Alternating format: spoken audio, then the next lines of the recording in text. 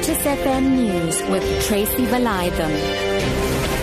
5 o'clock good afternoon. 2 of the 8 suspects in the shooting dead of 2 police officers in Dobsonville, Soweto yesterday had themselves been killed on the N3 near Heidelberg on the East Rand. The 2 were killed in a shootout with police. And Paul Madonzela has more on the story. The 2 dead policemen were gunned down in Dobsonville by allegedly gang members. They were based at the Moroka Police Station's Family Violence, Child Protection and Sexual Offences Unit. According to a tweet by police, the 2 suspects were shot dead on the N3 highway near the Hoek Toll Plaza near Heidelberg. National Police Commissioner Ria Piecha is expected to visit the families of the 2 slain officers later today. The killing of the 2 officers brings to 10 the number of officers killed in Gauteng in the past 3 months. Police Minister Nathi Nhleko says a tactical plan to prevent police killings will be implemented immediately. He was taking part in a debate on police killings in the National Assembly. Nhleko says 60 police officers have been killed so far this year alone. Nearly half of these died while on duty. Last weekend, President Jacob Zuma called for an urgent tactical plan to combat the killing of police officers.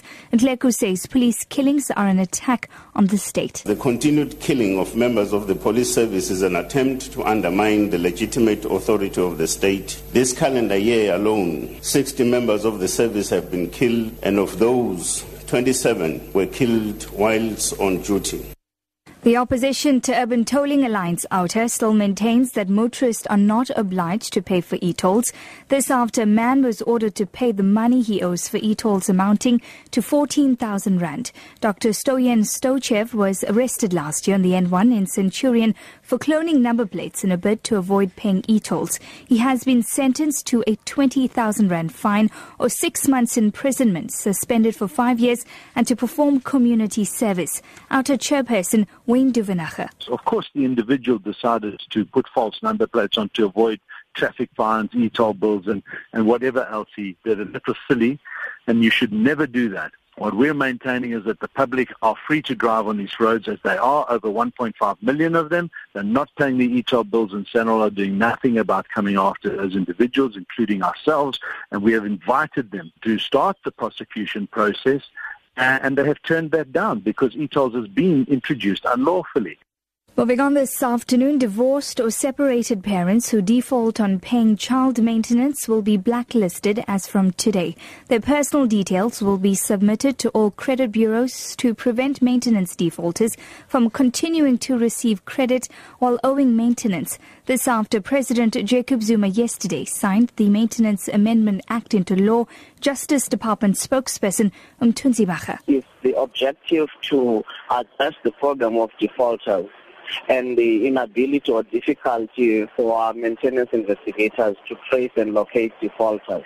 Now, once people default, the court will be having an authority to send the information of those defaulters to credit bureaus so that people can be blacklisted and they would be unable to obtain credit. And we hope that it will have as a deterrent.